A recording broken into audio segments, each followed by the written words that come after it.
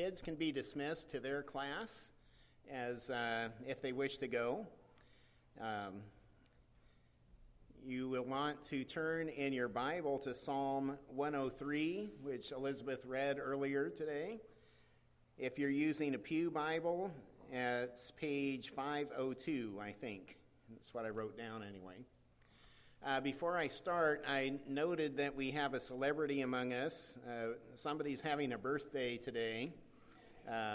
I know he doesn't like attention drawn to himself, but Dan Cash Dan, stand on up.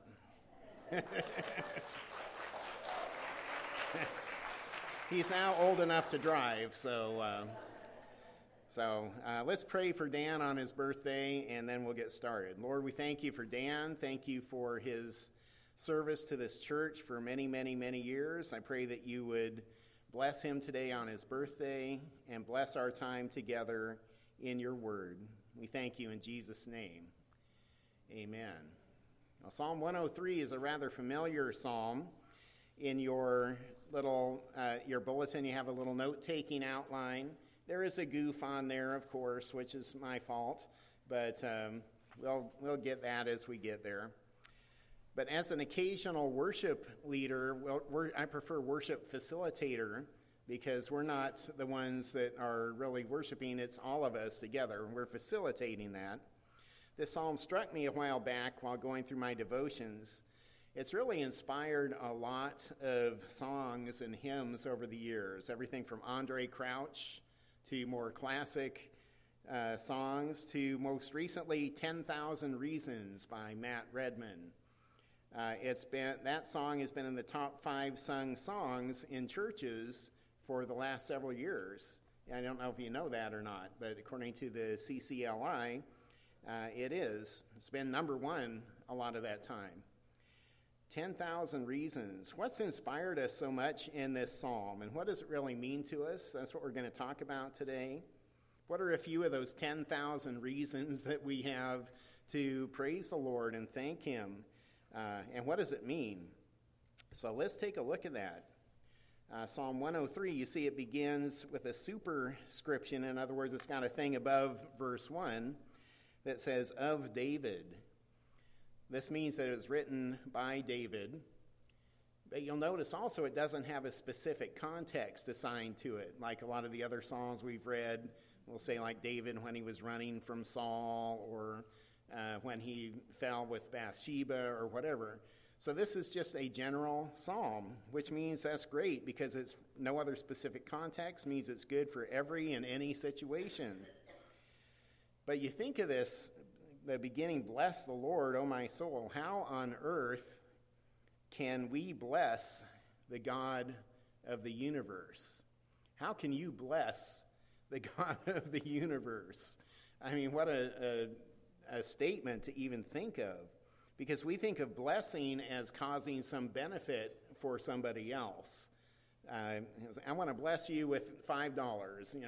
Here, Tim, here's $5. That sort of thing, giving somebody some benefit, some spiritual prosperity. For example, in the Beatitudes, which I'm reading through that section in my devotions right now, where it says, blessed are the poor in spirit, blessed are these so-and-so, because they will obtain something. Well, this is not the word that is used there of giving somebody else some sort of benefit. The word bless means to bend the knee, to kneel down to, and to bless.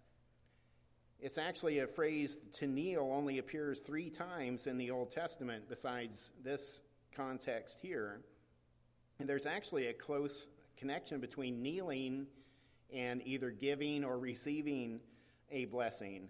Actually, the word worship itself implies to bow the knee to or to kiss toward, that sort of thing. So it is a bowing toward, it is a giving of something. And think of that, to bless the Lord. L-O-R-D is in capital letters there in your Bible. Yahweh, Jehovah, the God of the universe. How can we possibly bless the God of the universe? Well, it means to delight his heart by expressing love and gratitude for all he has done. When we worship the Lord, we're worshiping the King of the universe. So blessing in this sense is not we're giving something to God. What it is that it involves a kneeling and emptying of ourselves, and honoring of him, of worshiping him. Well, what extent are we to do that? He says, bless the Lord, O my soul. The Hebrew word for soul, nephesh, means a breathing being. It's your inner spirit, your soul. And he says, not just that, but all that is within me, bless his holy name. David there is speaking of karev, the innermost being, your guts, your heart, your mind, whatever terminology you want to use. In the Hebrew culture, it spoke of the guts, because you love somebody with all your guts. Doesn't really sound that great in our culture.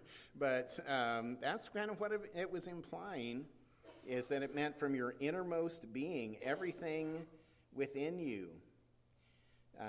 The Amplified Bible translates this to bless and affectionately praise the Lord. So as we think about that, it's speaking of something that's everything within us. Even the Puritans, believe it or not, as stoic as we think that they were, actually believe that there's no true worship that does not touch the affections. Affections is your feelings, your innermost person. We are strangely, though, unaffected at times toward God, aren't we? We tend to honor God with our lips, but our hearts are far from it. I mean, it's so easy when Elizabeth and Hillary and everybody was up here doing music, you just kind of go blah, blah, blah, blah, But singing with your heart, that's what we really need to do. So to bless the Lord is to worship him with everything we've got, all that we are, from the inside out. And so often we do it out of rote duty or just blah, blah, blah, instead of really meaning it. When we have that kind of attitude, it really leads to us forgetting his benefits. Verse 2, the psalmist admonishes us, bless the Lord, O my soul, and forget not all of his benefits. Have you ever forgotten something really important? Now, if you work at a hotel like I do, you see this happen fairly frequently. Had a lady leave her purse in her room that had a lot of money in it, So we shipped it. Actually, my coworker was a great guy. He took it personally down to the postal thing? Business center, thank you, down in town, and got it right out to her. I had another guy leave his only pair of shoes. Now, how can you leave your only pair of shoes? He had borrowed some flip-flops or something from somebody and forgot about them. But that's kind of what this word forget is implying. It means to mislay something, to be oblivious of it, lacking memory or attention. It's because we're so prone to forget that the psalmist gives us this reminder. You may have read the book of Deuteronomy before, and in Deuteronomy, Moses told the people at least 14 times, do not forget what God has done. 9 more times he specifically told them, do not forget. So he told them to remember, do not forget. And what happened? They forgot, and things didn't go well. But what is a benefit anyway? Well, benefit means kind of a requital, a recompense, or reward. But as we think through these benefits that God has given us, we need to keep in mind that these are things that God alone can do. These are things that alone stem from him. It's very easy to get fixed on the blessing rather than the blesser and forget God himself. He alone is the source of these things. So what are some of the things, some of the 10,000 things that we can be thankful for? Well, the first one, what has he done for us? Verse 3, who forgives all your iniquity. So first of all, we have forgiveness. Forgiveness means to pardon or to spare us from that iniquity or sin, perversity, penalty, consequences of sin. Forgiveness is something that God alone can do because we're unable to achieve our own forgiveness in any way. The this word actually in Hebrew is never used in the Old Testament of human forgiveness. This is only speaking of God's forgiveness. So he's not speaking about forgiving one another. This is something God alone could do, forgive all your iniquity. Next says, who heals all your diseases. So we also have healing. God is the source of all healing as well. Now, there is a false bandwagon that some people have jumped upon with this idea of God healing, and that God is required to heal everybody. And if you're not healed, something's wrong with you. Something's wrong with your relationship with God. And that's certainly an error in logic, because as we know, most of us in this room anyway, God uses pain, he uses difficulty, he uses illness, he uses disfigurement, he uses whatever for his glory. I'm thinking of Terry Peterson going through all this junk right now. It's such an awful thing. He's using it for his glory, Terry, for some reason. I don't know what he's doing, but he's doing it. Sometimes we don't understand when he doesn't heal, but you know what? He still uses it for good and for his glory. But think of all the healing he has done in your life, emotionally, even physically, physical healing, our spiritual disfigurements and illnesses are more than we could even number. You know, and what a great God we have. He gives us forgiveness. He gives us healing. Next, it says, excuse me, I'm sorry, just one second. Time out there. Next, he says, who redeems your life from the pit. We also have redemption. The pit is the grave of death in which we were trapped. The King James Version translates that as destruction. So we were in a pit. But we have a redeemer. The word redeem you're familiar with if you were with us in the book of Ruth when we were studying that at the 9 o'clock hour. There had to be a prescribed redeemer to redeem someone from their situation. And in Ruth and Boaz, we saw that as an example. But only a prescribed redeemer could provide redemption.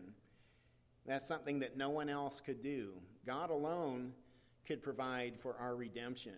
No one else could step in and take our place. I couldn't go to Steve and have Steve take my place, you know. Only God could do that. He's the only prescribed redeemer that we have. So not only that, I lost my place. Here we go. Second part of verse 4, who crowns you with steadfast love and mercy. We have crowning. I couldn't think of a better way to put it. Crowned with loving kindness or steadfast love. That Hebrew word is one of the most important words in the Old Testament. It's a word that means kindness, love, mercy, multitude of translations. That's why it's hard for translators to translate it into one word in English.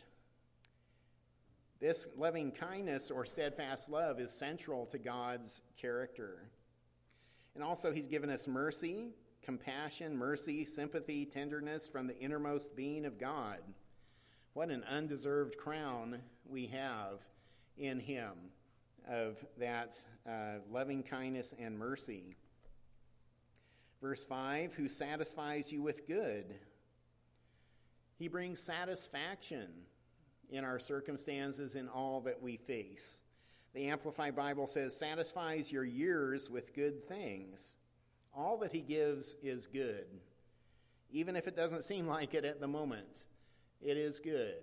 And he is working a good plan for that. And we can have satisfaction. There's a word that sometimes we don't like to hear that's being content in where we are right now. And we need that contentment, and he can give that. He gives us satisfaction. And not only that, verse 5, so that your youth is renewed like the eagles. He gives renewal. He gives us new strength and new beginning. Now this makes us think of that famous passage in Isaiah 40, 28 to 31, It says, have you not known? Have you not heard? The Lord is the everlasting God, the creator of the ends of the earth. He does not grow faint or grow weary. His understanding is unsearchable. He gives power to the faint, and to him who has no might he increases strength. Even youth shall faint and be weary, and young men shall fall exhausted. But they who wait for the Lord shall renew their strength. They will mount up with wings like eagles. They shall run and not be weary. They shall walk and not faint. So what a great verse that is. If you're tired today, if you're weary, he gives power to the faint. He is with those who are weary. If you're feeling old today, I know Dan's not feeling old, but if you're feeling old today, he gives you renewed strength that's beyond your own ability. So he's given us all these great things: forgiveness, healing, redemption, crowning, satisfaction, and renewal. But that's not all, folks. There's more to come. More reasons. If this was not enough, what else has he done for us? Well, let's look at verse 6. The Lord works righteousness and justice for all who are oppressed. He works righteousness and justice. Sorry, I ran these all together, so you're getting all the answers in one fell swoop there. Righteousness and justice for all the oppressed. The oppressed sometimes is translated as those who have no rights, people who have no power, or those who don't have anyone to defend them. And I could go on a soapbox here about this issue, but I'm not going to do that. But even if it's in the ultimate sense versus the moment, God will bring about justice and righteousness, because there's many today who are not experiencing that. And that's in our own country too. So he gives righteousness and justice. Also, in the next verse, he says, he made his ways known to Moses and his acts to the people of Israel. So he makes his ways known. It's not a mystery. You know, he has made it clear. He's proved in the law his faithfulness in action.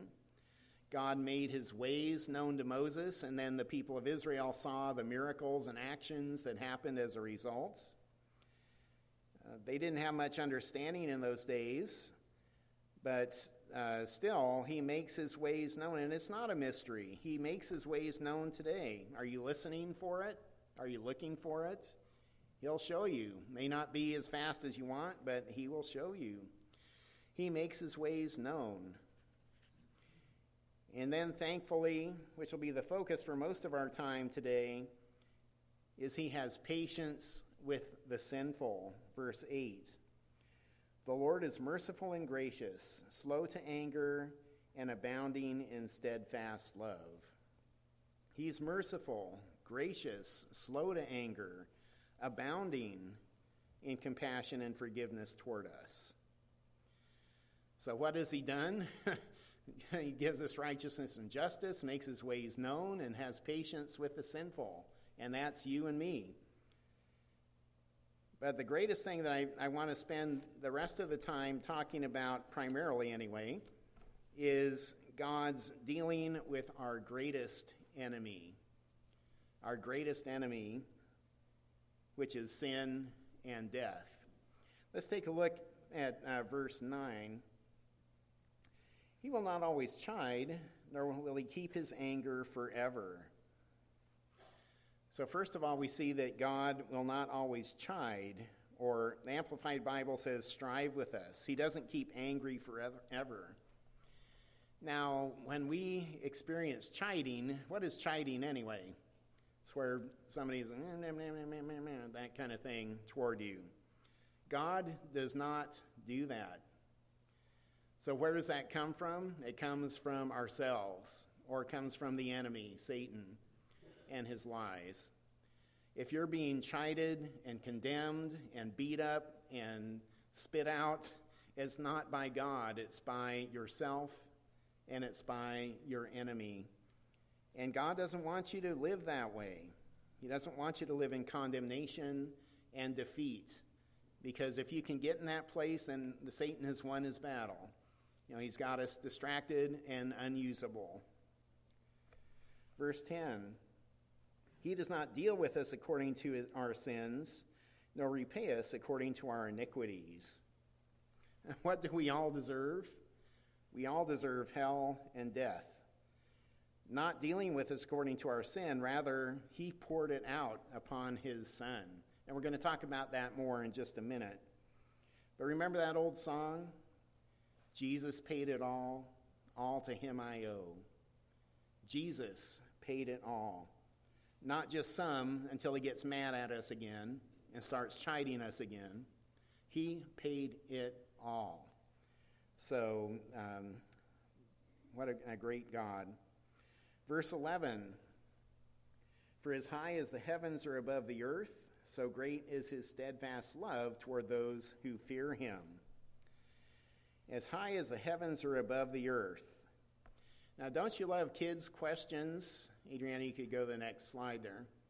Kids will ask you questions like, how far is up? Well, it's up. But up is really far. How high are the highest heavens? Just for your entertainment and to give you a break from listening to me, have a little video clip to kind of illustrate how high the heavens are. And Adriana will get that going. I'll get out of your way.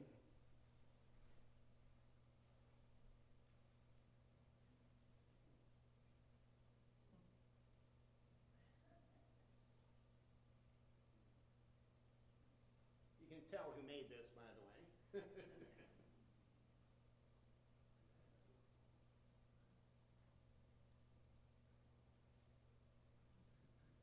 How high is up, Daddy? Well,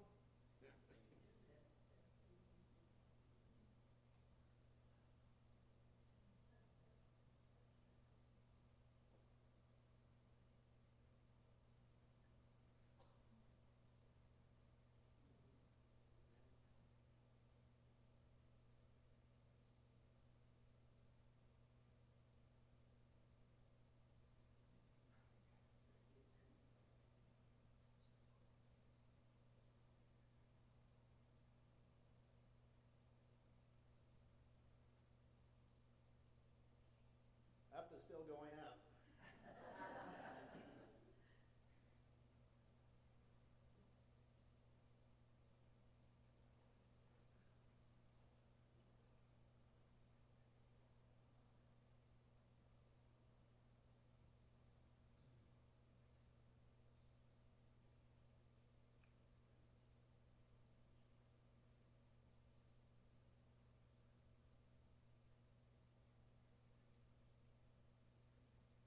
And then we're coming back down, obviously.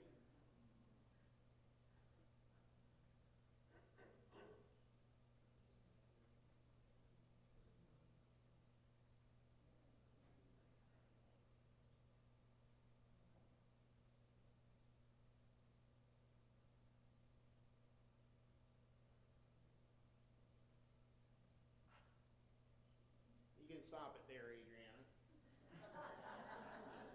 So it goes inside of her eye, and that's kind of gross for some people, so I didn't want you to have to see that. So how high is up? Now, I'm going to bore you for a second here, because I used to actually love astronomy and space and all that sort of thing. There's a measure from the Earth to the sun called an astronomical unit. That's the distance between the Earth and the sun. Well, if you want to travel 1 light year, that'll take you 5.9 trillion miles, or 63,241,000 astronomical units. So it's over 63,000 times the distance between the Earth and the sun. Or for you Star Wars fans, it's 0.3 parsecs. Now, to leave the solar system, as you saw on our video, you'd have to travel 100 billion kilometers. That's just to leave our solar system, with our planets.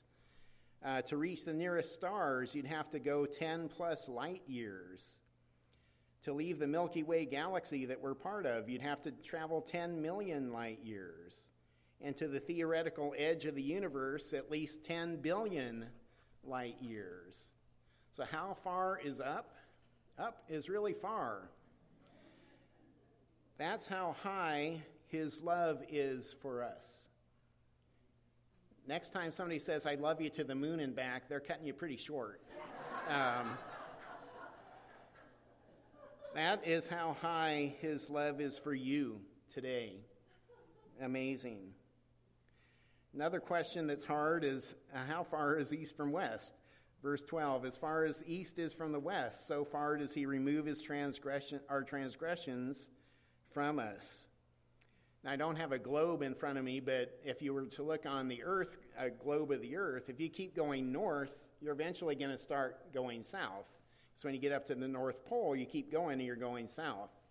However, if you go east to west, there is no way to cross that same path again. If you keep going east, you're continuing east no matter how far you go around the earth.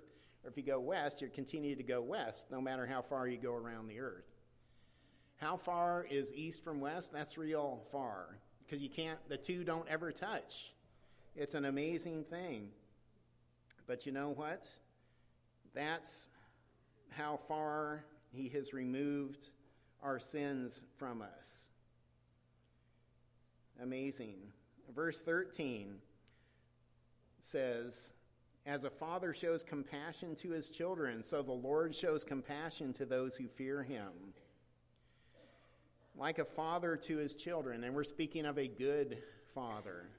I know some of you, maybe not personally in this room, but I've known people who've had a horrible earthly father. And we're not talking about your earthly father. We're talking about the God of the universe, who is your father, or wants to be, if you don't know him today. He is a good father. Jesus said in Matthew 7, 9 through 11, or which of you, if his son asks for bread, will give him a stone? Or if he asks for a fish, will you give him a serpent?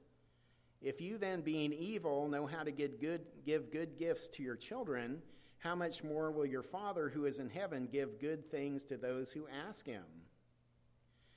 Our concept of who our Father is will lead us either to be a victor or a victim. Focus in on who God really is, who he is as your Father, and you'll walk in his victory. Verse 14, for he knows our frame, he remembers that we are dust. He knows our frame. As amazing as we think we are, we're dust. We're made from earth. We're made from the elements around us. And you'll go back to those elements one day. But this causes such gracious compassion from God, but we let sin buffet us so much. And we get so full of self-condemnation and or non-repentance as a result. So God has shown such great love to us that's unmeasurable and is as far from east as west. Just think about this for a moment. This is a quote I saw that was by C.H. Spurgeon. It says, the blood of Jesus, sin dies in its presence. Death ceases to be death. Heaven's gates are opened. The blood of Jesus, we shall march on conquering to conquer, so long as we trust its power. I can never express that thought better than by using those oft-repeated words. It seemed as if hell were put into his cup. He seized it, and at one tremendous draught of love, he drank damnation dry. And thank you, Jesus, is what I say. So stop with that self-condemnation and repent if you need to. Well, God and his children, verses 15 to 19, is David's next subject. As for man, his days are like grass. He flourishes like a flower of the field. For the wind passes over it, and it is gone, and its place knows no more. But the steadfast love of the Lord is from everlasting to everlasting on those who fear him, and his righteousness to children's children, to those who keep his covenant and remember to do his commandments. The Lord has established his throne in the heavens, and his kingdom rules over all. Thing that we need to remember as his children, another song, we are a moment, he is forever. That has to be our focus in this life, not on the temporal things so much, but on the eternal. Sometimes it's hard, I know. Believe me, I know. We go through different difficulties in life. We struggle with little minor health issues or major crises and major difficulties. But we need to keep that focus on the eternal. Look at that, verse 17 again. He says, the steadfast love of the Lord is from everlasting to everlasting. The other day I was going to go out and look out at the ocean, and the fog was coming in, so I couldn't see very far, so it kind of ruined my experience. But what I was going to do is try to stand there and look as far as I could see. Oh, there's Hawaii over there. Oh, no, there's Japan. I can see it. No, you can't see that far. That's the vanishing point of our vision. And from everlasting to everlasting literally means from one vanishing point to the other. There's no end to this, no end of the everlasting love, steadfast love of the Lord to his children.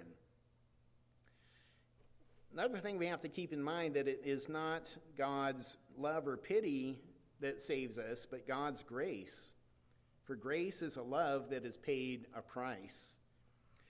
Were not for the death of Christ on the cross, there could be no forgiveness of sins. Yet God, like a tender father, but his pity is not a shallow.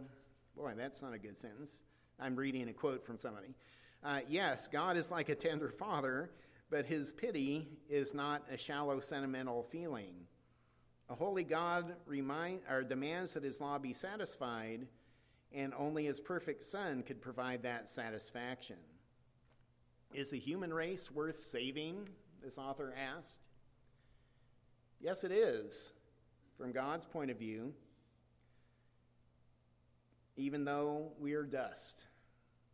And we've seen the eternity of God just in the brief view that we had of how big the universe is. Even though we're dust, he saw us as worth saving. Believers today have been blessed with every spiritual blessing in Christ, is what Ephesians 1:4 says. And as we trust him and obey his will, he meets our every need. And that was by a commentator I read. So it's important to remember another thing as well when God works with his children. And this is where there's a boo-boo in your thing. Just ignore number 8 on your outline. We'll go to number 9 shortly. But important to remember is that God doesn't work just to save his children.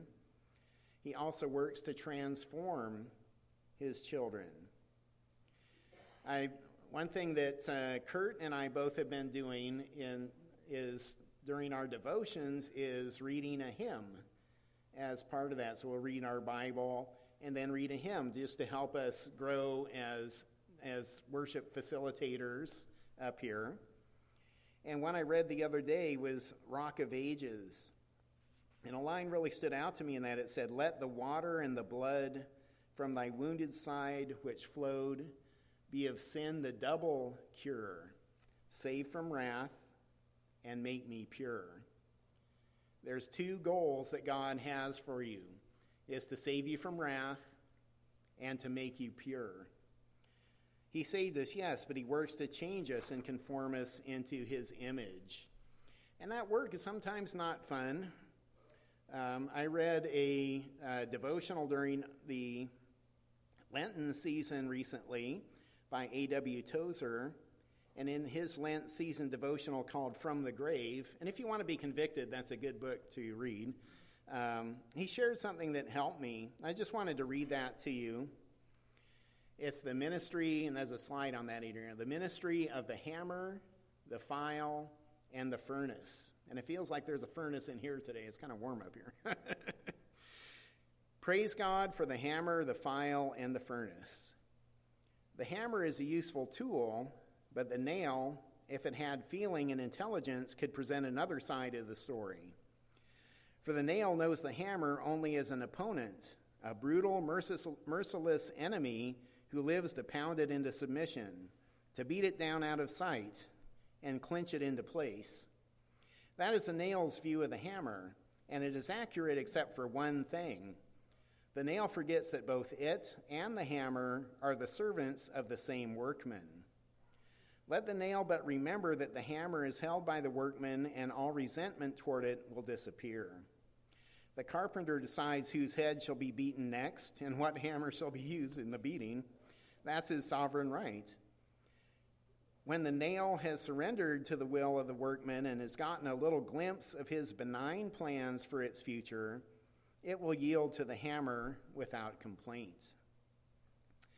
The file is more painful still, for its business is to bite into the soft metal, scraping and eating away the edges till it has shaped the metal to its will. Yet the file has, in truth, no real will in the matter, but serves another master as the metal also does. It is the master and not the file who decides how much shall be eaten away, what shape the metal shall take, and how long the painful filling continue. Let the metal accept the will of the master, and it will not try to dictate when or how it shall be filed. As for the furnace, it is the worst of all. Ruthless and savage, it leaps at every combustible thing that enters it, and never relaxes its fury till it has reduced it all to shapeless ashes. All that refuses to burn, it melted to a mass of helpless matter without will or purposes of its own. When everything that is melted that will melt, and all that is burned that will burn, then and not till then the furnace calms down and rests from its destructive fury. So my question to you today is, where are you in the shaping process? Are you a little nail ticked off because some guy keeps whacking you in the head and making you do things that you don't want? Are you a piece of metal that's being filed away and chewed up, and you just feel pain as a result, but you don't see the end product? Or worst of all, are you in the furnace that's burning you up? You know, it's turning you to ashes, and then it leaves behind the dross. But then the good stuff is purified by that furnace and can be turned to something beautiful. So where are you today in that shaping process? Trust your Heavenly Father. You know, He's the one who holds the hammer, the file, and controls the thermostat on the furnace, because He knows what He's doing, and He's making you something better, and you've got a purpose there. So trust your Father. Finally, verses 20 to 22, kind of the ultimate blessing of the Lord. David says, "Bless the Lord, O you his angels, you mighty ones who do his word, obeying the voice of his word. Bless the Lord, all his hosts, his ministers who do his will. Bless the Lord, all his works, in all places of his dominion. Bless the Lord, O my soul." So he ends as he begins, but we also see him blessing the Lord of hosts. God is the Lord of hosts of angels, and all heaven cries out his praises. Will you today, in whatever situation you're in? You can bless the Lord from your soul, from all that is within you. And that doesn't matter exactly what circumstance you're in. He just wants to hear from you. He wants to know you and wants you to know him today. Well, let's close in prayer.